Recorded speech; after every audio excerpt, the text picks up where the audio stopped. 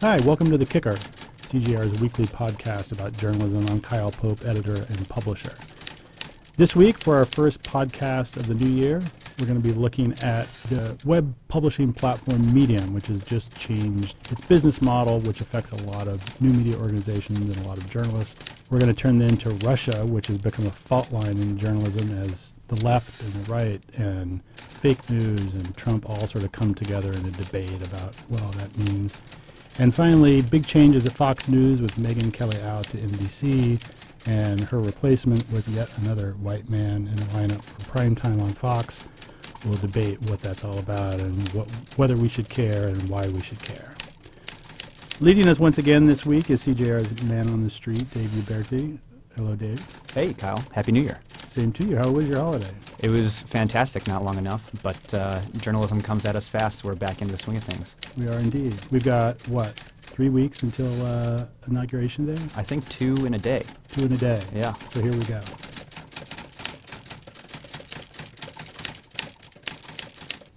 Here we go indeed. And joining me again this week to break down these topics are Nausicaa Renner, TAO editor for Columbia Journalism Review. Nausicaa, what's up? Happy New Year. You as well. And also one of my favorite guests on the program, Pete Vernon, a Delacorte fellow for CJR. Pete, Happy New Year. Oh, thanks for calling me your favorite.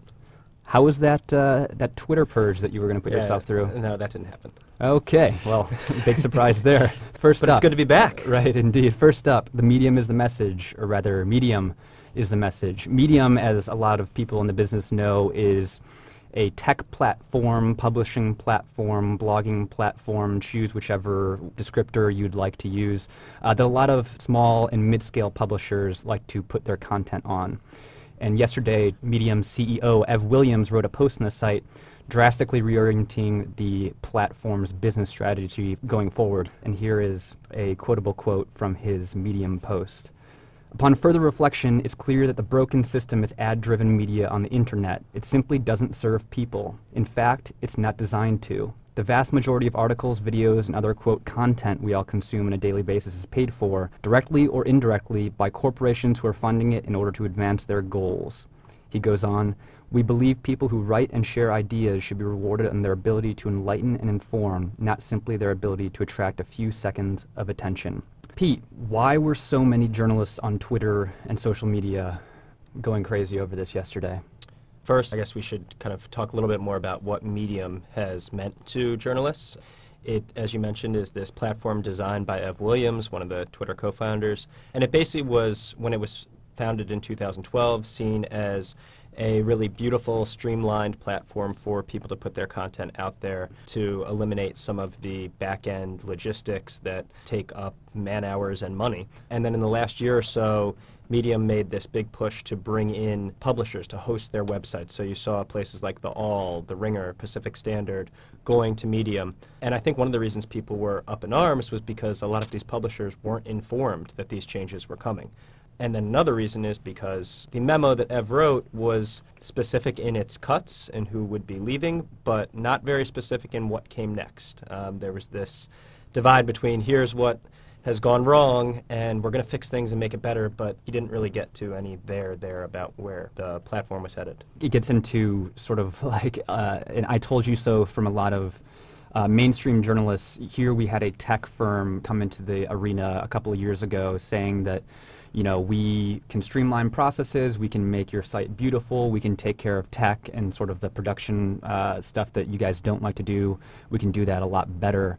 And here you are coming to the same realization that all of us in the publishing industry have come to in the last couple of years. So there it is, I told you so. Now what? Right, it seems like there was this divide between the realities of revenue, which Medium, we don't have their internal numbers, but they were getting a ton of page views and they were getting a lot of readers. But the way it was framed in the memo was that the platform had fallen into this path of least resistance where it was just chasing page views the same way any other publisher would be, and that came up against their Silicon Valley idealism. Medium is faced with an identity crisis over whether or not it wants to be a publisher or a platform. Originally, it went into it thinking that it wanted to be a platform, and it found itself drifting into being a publisher more and more. Likewise, I think that you could read this announcement a couple of different ways. If you look at it From the publisher's perspective, from an editorial perspective, it looks really thin. Like they are moving away from a revenue model toward what exactly? They want to be more, quote, transformative, but how do you do that? What does it mean? Like publishers are all up against this question, and I think there's some skepticism about whether or not Medium can solve it, and they haven't put forth any specific ideas, so we'll see. But on the other hand, if you look at it as somebody in Silicon Valley might look at it, this is a bold move, and it's in the tradition of move fast and break things. It's saying, look, we're a year into this particular model. It's not working. We're not going to stick with it. We're going to try and envision a third way forward. And that's a really exciting place to be in. So I think the proof will be in the pudding, and we don't know yet where they're going to take it. I for one, am slightly excited that at least somebody is acknowledging this issue and trying to push the industry away from it. I mean, do you think that the issue hasn't been acknowledged by the industry? I think generally speaking, if you talk to a lot of publishers, particularly people in sort of like the Metro News business, they will also say, hey, advertising sucks in terms of basing your business model off of that. But no one has a real good alternative, least of all sort of like Metro publishers or mid-level publishers. You have places like the New York Times who are big enough and sort of trusted enough where they can build their business around subscription models, or places like ProPublica, which is also reader revenue in some sense. But the schadenfreude regarding this snapback to reality where nobody really has new answers, and just because you're a cool tech firm that's much cooler than our old media company, you also don't have answers. Well, so acknowledgement maybe isn't the right word. It's more that if anybody is in a position to try to push for this, it's the co-founder of Twitter, who clearly has a lot of clout in the tech world and also has one foot in publishing. And We'll just to be clear, it's not like Medium, or perhaps we're not sure, was Medium failing from a revenue standpoint, or was it failing from an idealistic standpoint? Because it seems like he's leaning more towards, you know, we were getting traditional metrics and we were doing fine, and our publishers were happy with the services we were providing, but we weren't meeting our own idealistic standards. So I think it's a couple things. They said in the post that their traffic was up by 300% over the past year. They also said that the ad revenue model that they made specifically for publishers who moved on to Medium was not working. And they said that ideologically they weren't sure that they wanted to go in that direction anyway. They were going the path of least resistance toward this already established model. So a mix. It wasn't failing, but I think there's probably a lot of excitement toward trying out something new among people that are funding Medium. Well, and it sounds like you guys have There's the different... kicker right there. Yeah. It sounds like you guys have different perspectives where, Nausicaa, you're okay with the embracing of optimistic, idealistic, you know, disruption, and Dave, You make it sound like that's a bad thing. No. And Dave is over here as I'm a crotchety 25-year-old man. You just want to go back, get those banner ads up, count your pennies. No, I don't want to go back. I mean, like, I think one of the interesting things from Ev Williams' post on Medium was basically, he said, so we're shifting our resources and attention to defining a new model for writers and creators to be rewarded based on the value they're creating for people. ... It is too soon to say exactly what this will look like. Which to me, obviously, as someone who thinks about the media a lot, sums up our inherent struggle with this question for the last 10 to 15 years. My total speculation is that they are going to go in the route that Chartbeat went. So Chartbeat, for those of you who don't know, is an analytics company. It works much like Google Analytics, but I think last year they sort of shifted their model so that instead of trying to look at traffic and numbers and page views, they were going to figure out ways of measuring attention and try to change the metrics by which we judge content. And it's another company that is trying to see a way of actually measuring, you know, the worth of content to people and to bring that back to the industry. And I sort of suspect that Medium, if they're not in cahoots with Chartbeat, they're at least going the same Taking route. Notes. Yeah, exactly. Speaking as the curmudgeon-y podcast host over here and criticizing them implicitly, I guess, I am like forever grateful for people like them who are trying to find at least, you know, some path forward for other publishers too. So I hope they keep at it. Meanwhile, they've made a lot of people very upset.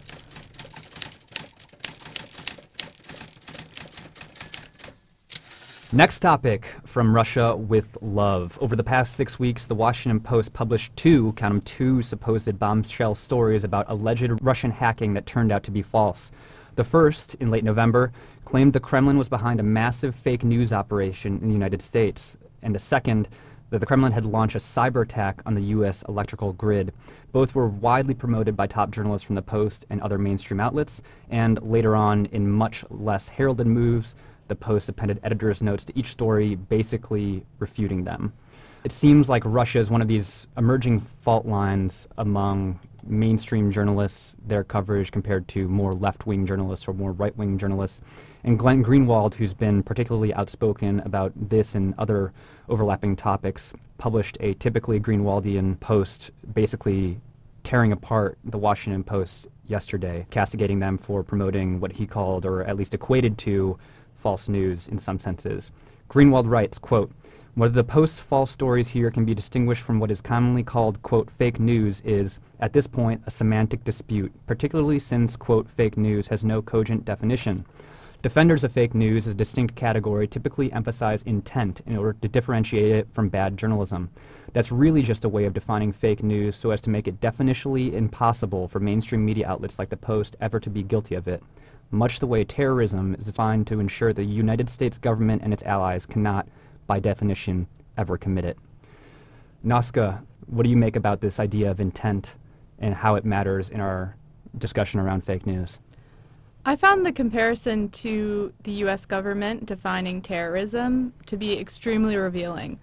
I think I agree with him that it is similar in that it's part of the U.S. government's job to define terrorism for its citizens in order that it can take a position against, militant groups that threaten the U.S. in some way. Whether or not their definition is problematic is another question. Similarly, I kind of think it is newspapers' jobs to define what fake news is. I don't think that's the argument that Glenn is making. I think he's making the argument that the U.S. government's definition of terrorism is a really hypocritical definition because it prevents the U.S. from ever being accused of it. I sort of read his argument, which is, one of the reasons I agree with it, is that he is basically saying that there are two problems. There's fake news and there's bad journalism. Journalists have actual power to control one of those things, which I think is a demonstrably correct argument to make at this point. And regardless of the intent of someone who makes bad news or does bad reporting, the end effect of those things can be similar. So we should prioritize one over the other, basically. Yeah, I guess what I would say is that I think journalists are allowed to make mistakes, but these mistakes are huge and they should be instructive. I think you're right in saying that we should learn from the Washington Post mistakes and that Greenwald is, right to point out those mistakes.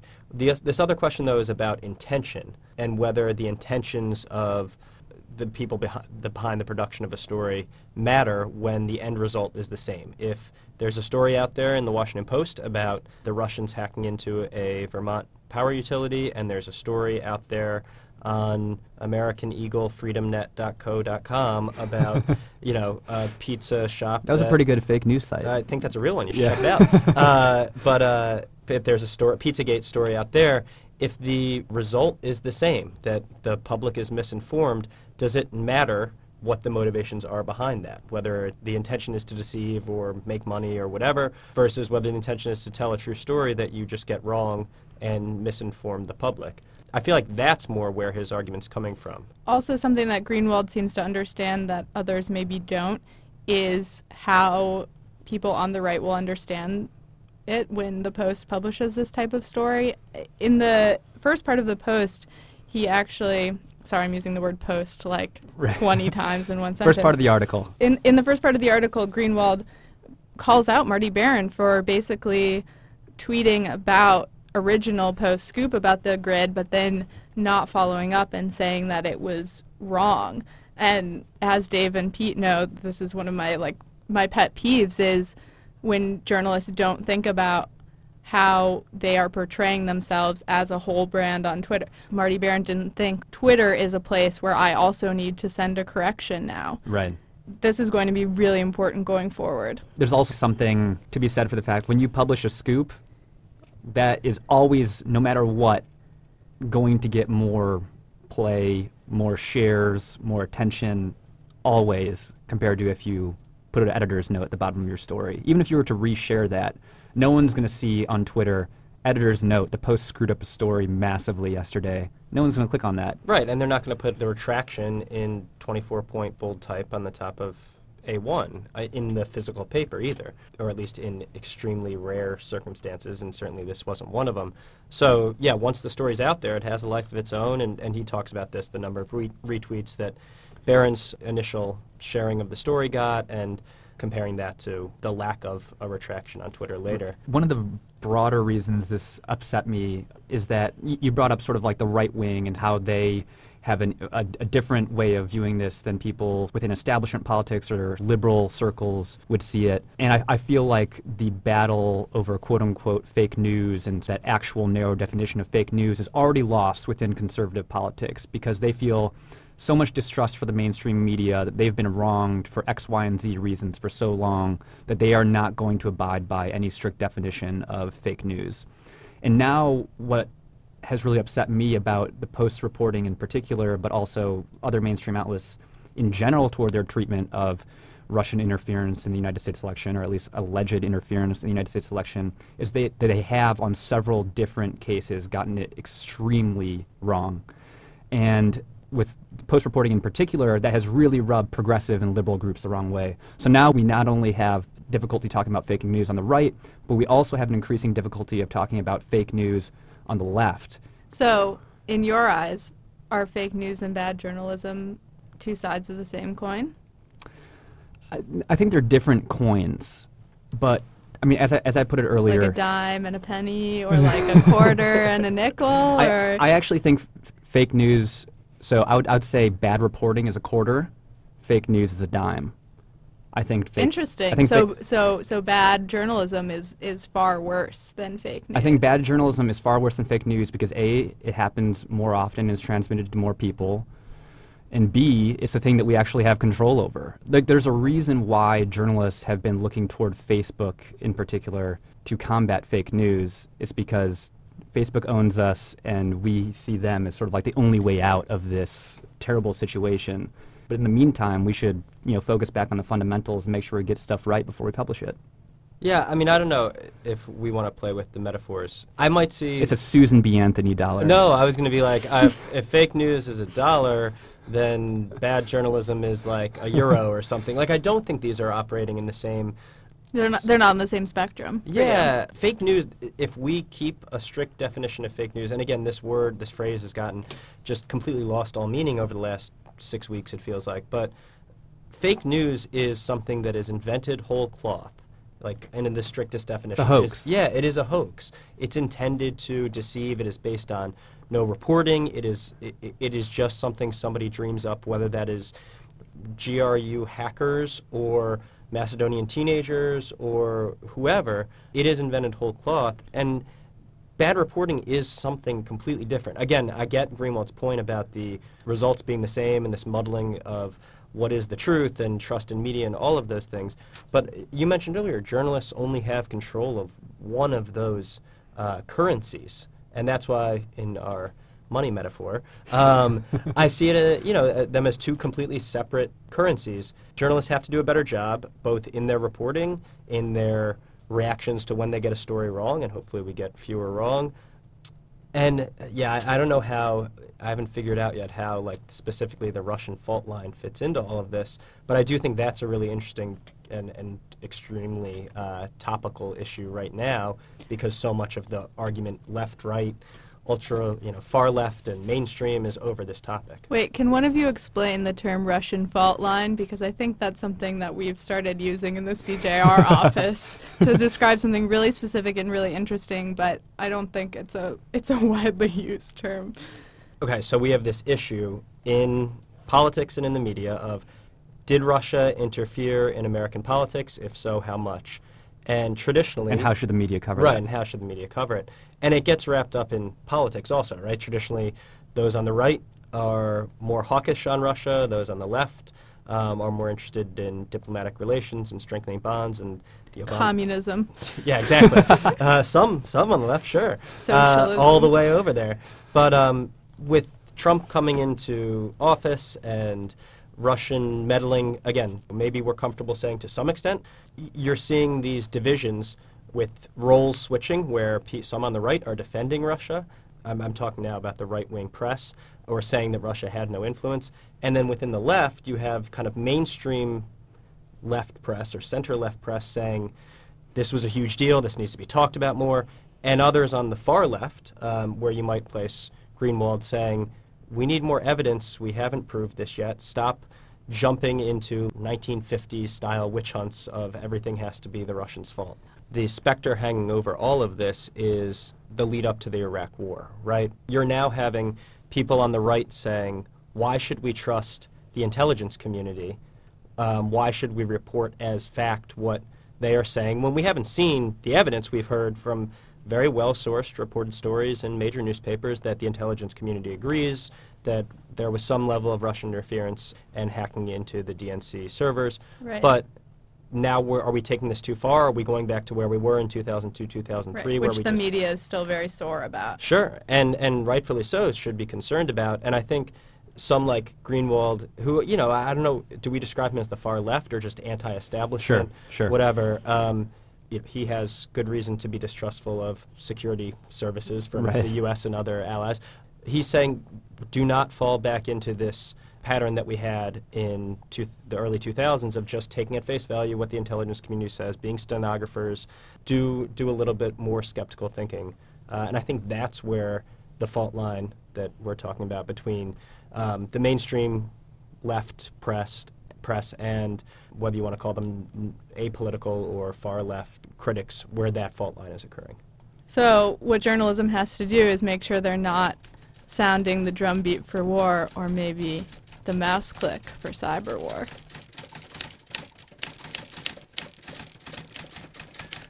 All right, and last up, what does the Fox know? What's going on at Fox News? Pete, what's happening at America's leading cable news network this week?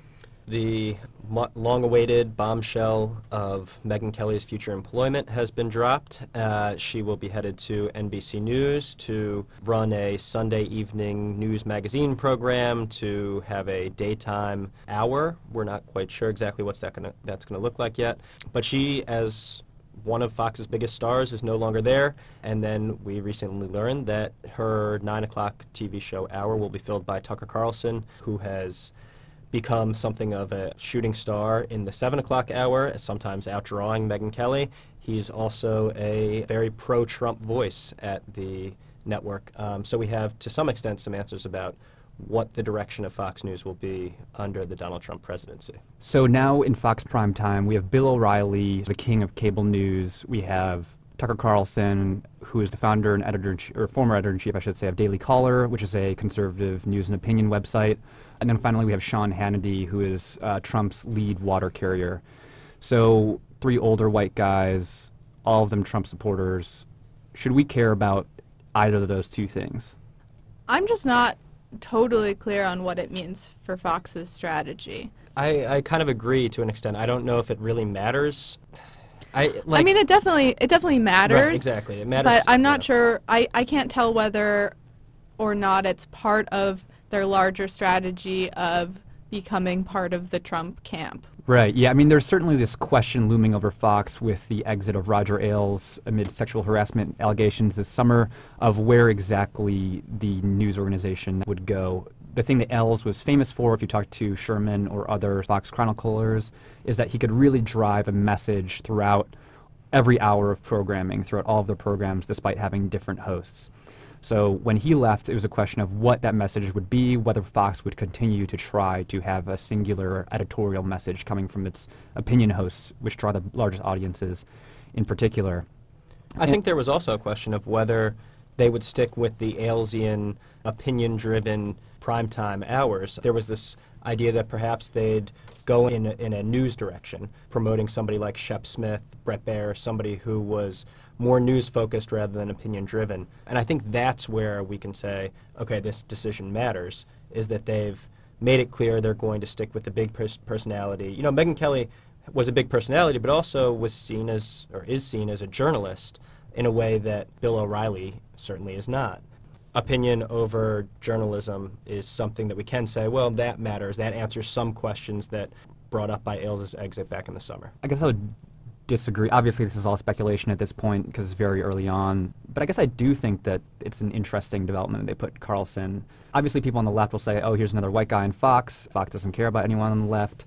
But I think the more interesting way to look at it is through the prism of politics. And it's the place where Fox positions itself in the nexus of politics and media. You have three sort of aggrieved white opinionators in your primetime hours. This, to me, is a message that they're going to continue the broader Fox culture war in the sphere of media and establishment politics. And that very closely, I think, aligns them with Donald Trump, his rhetoric, both on the campaign trail and as president-elect. You have Carlson, who's made the most noise in mainstream circles over the last couple of months by basically showing it to mainstream journalists in a way, playing a contrarian figure on air, which he does so to great effectiveness and gets huge ratings.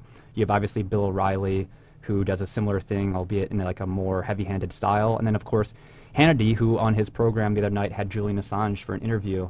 So I think they are, in some senses, at least they've taken steps to align themselves for that sort of discussion. Not to continue playing devil's advocate too much, because I think it's pretty bad that Fox doesn't have anybody besides an old white man, but another thing that comes to mind is just that, Tucker Carlson already had airtime, right, before he got promoted to this position. And so in order to maintain diversity in newsrooms is a huge problem. One of the reasons that it's a huge problem is because there are people who are sort of grandfathered in or teed up for certain roles, and you might have somebody of color in a top role, but you don't have somebody as a deputy. So when that person leaves, you don't have somebody who is ready to step up. Exactly. It sort of feels like that's part of what happened here, is that Tucker Carlson was like really teed up for this role, and it made sense for him. Right. But then it ended up with a totally homogenous lineup. Right. He was killing it in the 7 o'clock hour. He was doing good ratings. And we should mention that his old role, his 7 o'clock hour, is going to Martha McCallum, who's been at Fox News for a dozen years. She's a veteran kind of presence there. So in that 4-hour block, if you want to extend it, they will still have the same ratio of 3 guys and a woman. But that 9 o'clock hour between O'Reilly and Hannity is seen as kind of the crown jewel. The fact that he's been so successful is exactly what you're talking about. He was kind of the next in line, and it was his spot to lose, I guess, in some ways, in a way that might surprise some Fox watchers, because there was, in the 24 hours after Kelly's announcement, some speculation that it would go to another woman from Fox's bench. So do you guys think that Fox is just not interested in courting a certain viewership anymore?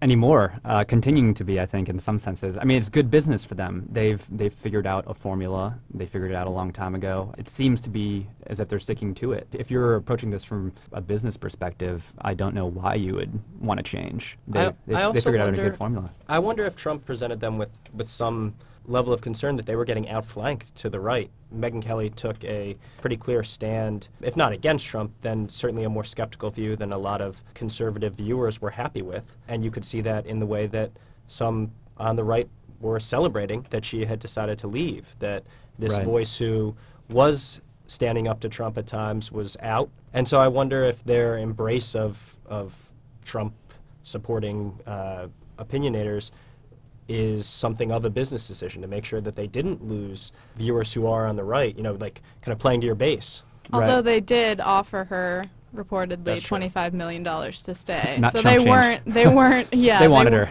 Yeah, they did want her. Yeah, I think, that's one of the broad questions going forward as well, sort of what happens to Fox News with the explosion of conservative websites online. Breitbart has been one of the big stories of the 2016 campaign, and obviously they are further right on the ideological spectrum in a lot of respects than is Fox News traditionally. But I just wanted to finish off here with a quick lightning round. And answer me as fast as possible. Don't think twice about it. Who's your favorite cable news personality? Oh, that's so easy. Jake Tapper. Big Eagles fan. Maybe, what's his name? Wolf. You like Wolf Blitzer? Yes, Wolf Blitzer. I like him. I really like his Twitter presence. You like his Really? beard? What's on his Twitter presence? It's mostly just photos of him at various like CNN locales. Over the years. Yeah, and he's just like, hey, like, excited to like be your anchor tonight again.